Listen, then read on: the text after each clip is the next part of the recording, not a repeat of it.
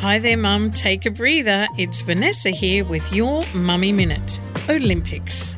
Day and night I lived it, and my husband discovered a whole different person he was living with. Distracted. Babe, what happened to the biscuits? The women's sculls happened. Yet singularly focused. Honey, do you mind if I watch KO? Where have you been? The equestrian eventing medals get decided tonight. He learnt it was best to join in, learning information from the commentators that made you sound expert in less time than the 100 metres freestyle. We'd noticed we suddenly swapped from basketball to surfing facts, look at each other and say, "Good pivot, doll."